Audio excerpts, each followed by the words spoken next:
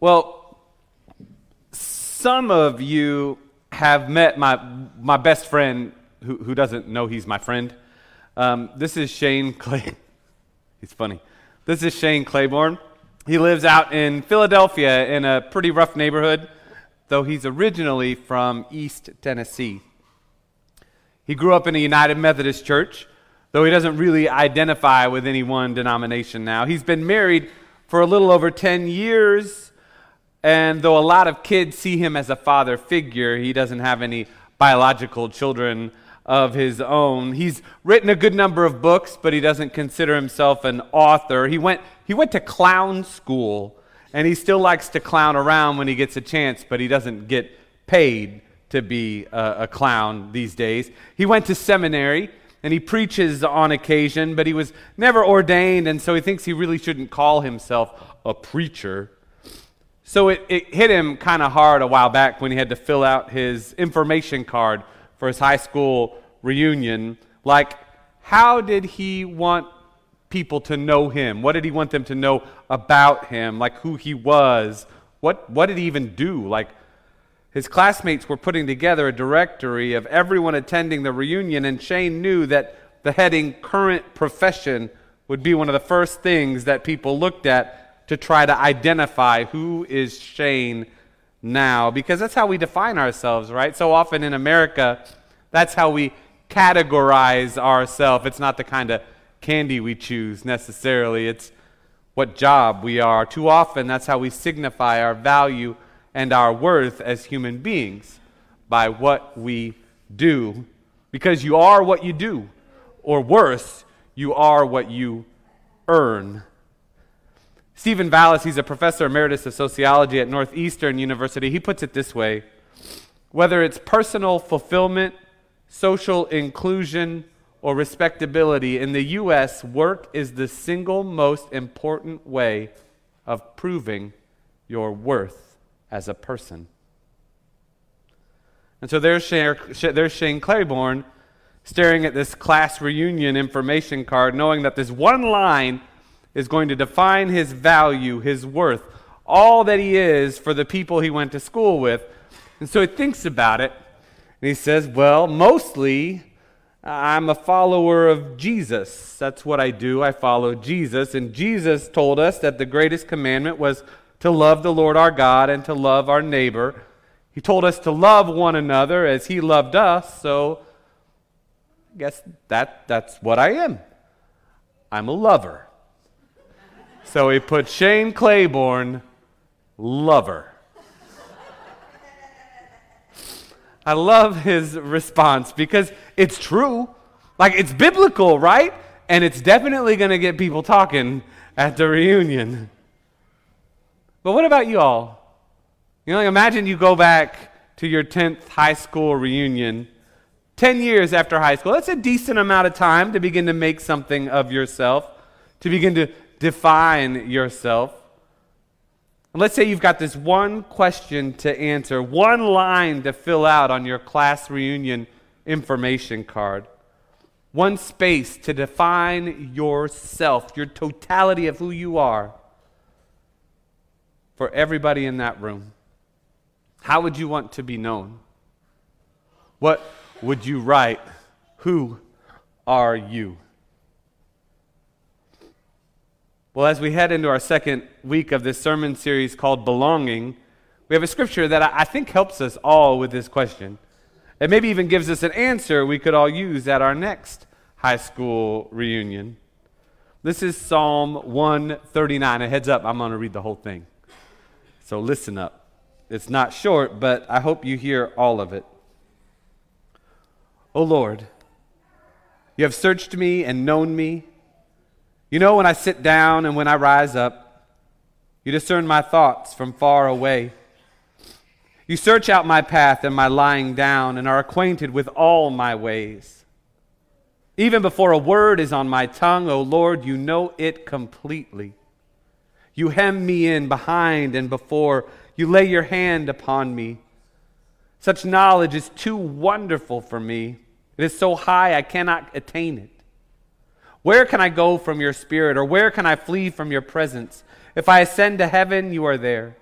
If I make my bed in Sheol, you are there. If I take the wings of the morning and settle at the farthest limits of the sea, even there your hand shall lead me. Your right hand shall hold me fast. If I say, surely the darkness shall cover me, and the light around me become night, even the darkness is not dark to you. The night is as bright as the day, for darkness is as light to you. For it was you who formed my inward parts. You knit me together in my mother's womb. I praise you, for I am fearfully and wonderfully made. Wonderful are your works, that I know very well. My frame was not hidden from you when I was being made in secret, intricately woven in the depths of the earth. Your eyes beheld my unformed substance. In your book were written all the days that were formed for me, when none of them as yet existed. How weighty to me are your thoughts, O God. How vast is the sum of them. I try to count them, and they are more than the sand. I come to the end, and I am still with you. Oh, that you would kill the wicked, O God, and that the bloodthirsty would depart from me. Those who speak of you maliciously and lift themselves up against you for evil. Do I not hate those who hate you, O Lord? And do I not loathe those who rise up against you? I hate them with perfect hatred. I count them my enemies. Search me, O God, and know my heart. Test me and know my thoughts. See if there is any wicked way in me, and lead me in the way everlasting. This is the word of God for the people of God. Thanks be to God. Let's pray. Lord God, lead us and guide us today. Search us as we share together in worship of you. We know that you know us, all of us. So we know you need what we need to hear. And so lead us, Lord, this day. Guide us to the way everlasting. It's in your name we pray. Amen. So I've asked some of my friends, or I asked a friend to ask some of my other friends to pass out some name tags and some pens. Some of you have pens already, but if you need one, they've got some. So everybody in here, if you'll take a name tag, they look like name tags. I had one and then I lost it. So, but now you have one, so that works. They look like this, actually, exactly like that. And what I want you to do is just write like this. Write your first name, but write it on the top. Leave space underneath your name. So write your name on the top. If you need help, you can ask your neighbor what your name is, and write it up there. And then once you're done writing your name, I want you to take a few moments. Don't write anything else. So leave the rest blank. But I do want you to take a few moments, some time to yourself to think. If I'm walking into my high school reunion and I haven't seen these people in at least 10 years, and a lot has changed, I've changed, what would I write under my name so that they know me, that they know who I am? Don't write anything, just think about that as you stare at the blank space. Would you write your current profession under there? Maybe you'd write your net worth, right? Like, look at me. Maybe you'd write that you're a parent or a grandparent, which would be really impressive at your 10th anniversary reunion. Maybe you'd write an adjective, Mike, happy, content, frustrated, lonely, malcontent. Again, don't write anything, just consider it. Because you see, we all desire to be known by the people around us. We desire to be seen for who we are, to be valued, to be understood. And even though we often boil ourselves down to our professions or our jobs, as Dr. Vallis says, for Americans, it's the single most important way of proving your worth. Even though we continue to ask our kids what they want to be when they grow up, not who they want to be, by the way, right? What do you want to be? Even though we just got done asking a whole slew of incoming college freshmen, what are you going to be when you grow up? High school freshmen already, right? You got to choose these classes in your freshman year so you can get the right major the first year of your college year so you can get the right job when you graduate. Even though I continue to ask myself, hey, Mike, what are you going to be when you finally grow up? Even though we keep seeing each other as our jobs, we all know we're more than that, right? We're more than what we do. We're more than what we do for a paycheck. If only people would take the time to get to know us, to get to know me as a person. I think that's why this psalm is so beautiful. Psalm 139, it's beautiful because it's simple. And it can change your life and the lives of those around you if you'd only believe it, right? You know when I sit down and when I rise up, Lord. You discern my thoughts from far away. You search out my path and my lying down. You are acquainted with all my ways. Even before a word is on my tongue, O Lord, you know it completely. In this life where all of us yearn to be known, truly known for who we are, there is one who does know us. There is one who knows you.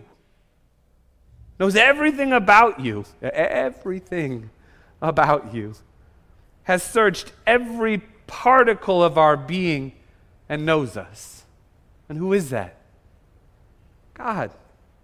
The Lord our God knows us completely, has known us from the beginning, for it was you who formed my inward parts. You knit me together in my mother's womb. I praise you, for I am fearfully and wonderfully made. Wonderful are your works, Lord. I know that very well. This is the God who knit us together, formed us, created us. And for the record, all you got to do is read the first chapter of the Bible to know that everything God makes is what? Good. And it was good. And it's not just good when it gets to people, it was what?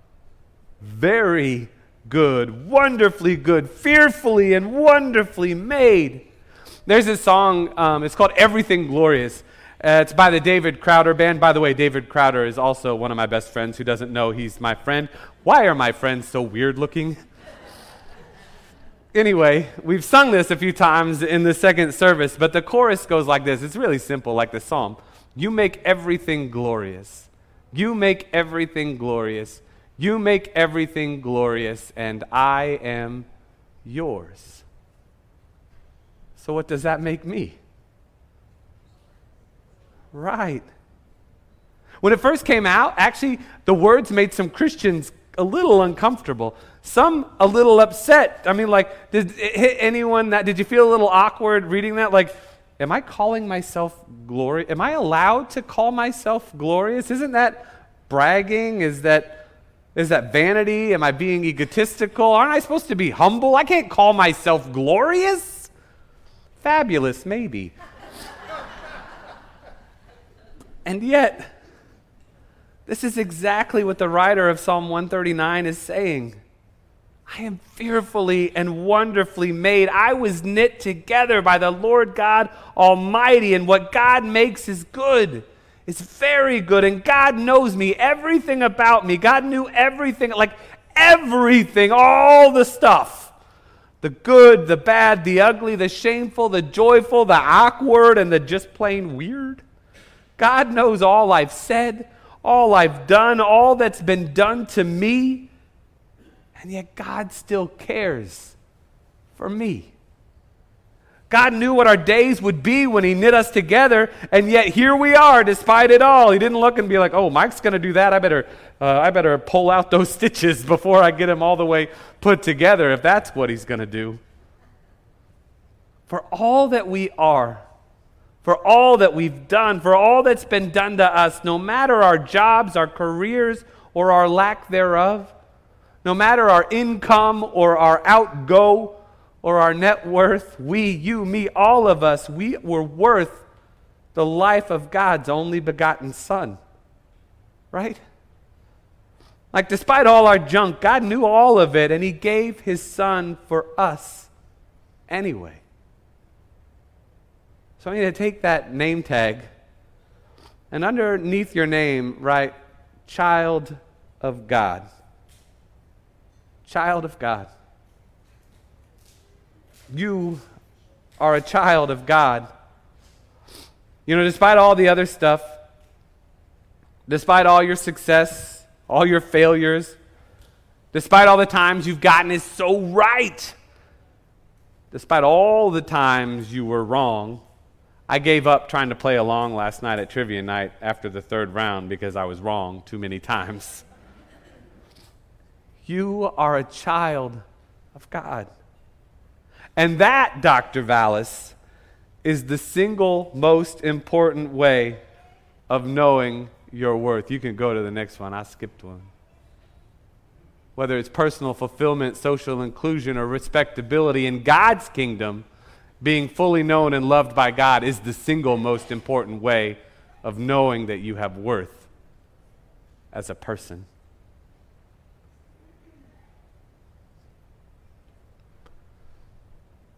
But there's a flip side to this. There's always a flip side in the Bible. So if you're brave, I hope you're all brave today.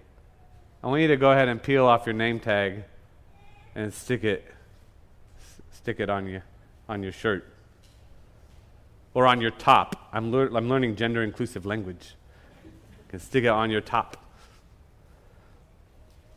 Claim your identity as a child of God, and most importantly, claim your worth and value as a child of God. And now that you know that you are of worth, now that you know you have value, now that you know you are fearfully and wonderfully made, I want you to do something. Now that you know you are glorious, turn and look at your neighbor. What do you see? A child of God. What else do you know about that person next to you? Maybe you do know their occupation. Maybe you know their net worth. Maybe you know about that thing they did back in 7th grade, because we all did a thing in 7th grade. It's what 7th graders do. They're shady. Maybe you don't know much more than that person's name and the fact that they sit in that same seat every Sunday. And now it's awkward, because how long have you been sitting near that person and you only now just learned their name because they put a dumb name tag on their shirt? But here's the thing. No matter how well you know that person next to you, no matter what you think about that person next to you, the only thing you really need to know in order to treat them as they should be treated is that God knows them. That God knows everything about them, that God has searched them and known them and still calls them his child. And that person is glorious in the eyes of God and of inestimable worth, even the price of his son. And not just that person next to you, but every single human being on this planet, fearfully and wonderfully made. That person who hasn't mown their lawn in 3 weeks and is bringing the neighborhood down. That person who waited until they ran all his items at the checkout to pull out his checkbook. And who writes checks anymore anyway? That person who cut you off, that person who got your order wrong, that person who hurt you, that person you hurt, that person you hate. That person is fearfully and wonderfully made. God knows that person too and sent his son for them too. You know, we're talking about God's love for all people over the course of this sermon series, and we're talking especially about God's heart for people with disabilities. And that's one of the reasons we're launching Good People Cafe, to provide a place for individuals with disabilities to find employment, to find purpose, to experience God's passion for them. Because in a country where we define our value by our occupation, it's a hard truth that just 21% of people with disabilities were employed in 2022. Does that mean only 21% of persons with disabilities are seen as of worth or as valuable in our country? And if our world isn't seeing a person's worth for a job, what does that say about the world's perspective on their worth as a person, their value as a person? So we've been looking for other restaurants across the area that make it a point of hiring individuals with disabilities, and we discovered one of those, The Hive, down in the Ozarks. And they include this cool card. It comes out of the occupational therapy program at Missouri State. They put this together for them. It's a card they leave on their tables to help their customers see the employees as people of worth. And here's what the card says. It says, "We love to serve you. Please be patient with us. Give yourself extra time when visiting." How often are we in a hurry and we fail to see another human being for a human being because we're too busy thinking about our watch? Allow us time to listen, process, and understand. I need that on my shirt as a pastor sometimes. I need time to process. Be willing to repeat yourself when asked. This is a big one. Assume competence. Believe that the employees have the ability to assist you. Speak to the employees, not the person assisting them. And remember to use first-person language. Not that special needs boy took my order. Instead, Dylan took my order. And of course, remember the golden rule. Treat us as you would like to be treated. And it hit me when I read this. I mean, it could say, remember, you're a child of God, and so is the person serving you. We all have the same worth, the same value, the same amount of gloriousness. Because we're all created and known by the same God. We're all fearfully and wonderfully made. And here we think that in launching the Good People Cafe, we're doing this good thing. We're helping to provide some basic job training and job skills for individuals in the disability community. But maybe what we're actually doing, and what places like the Hive and the Ozarks is doing, or Golden Scoop and Overland Park is doing, maybe what we're really doing is providing the rest of the world some basic humanity training.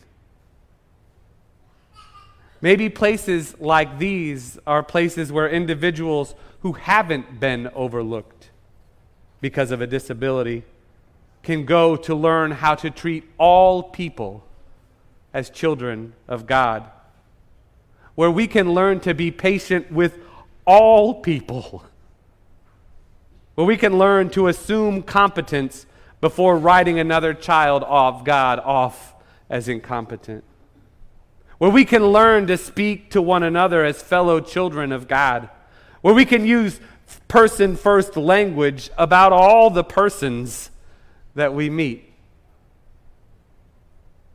Because the Lord knows. No, really, Lord knows. He knows all of us. He searched us and knows us, knit us together and whatnot.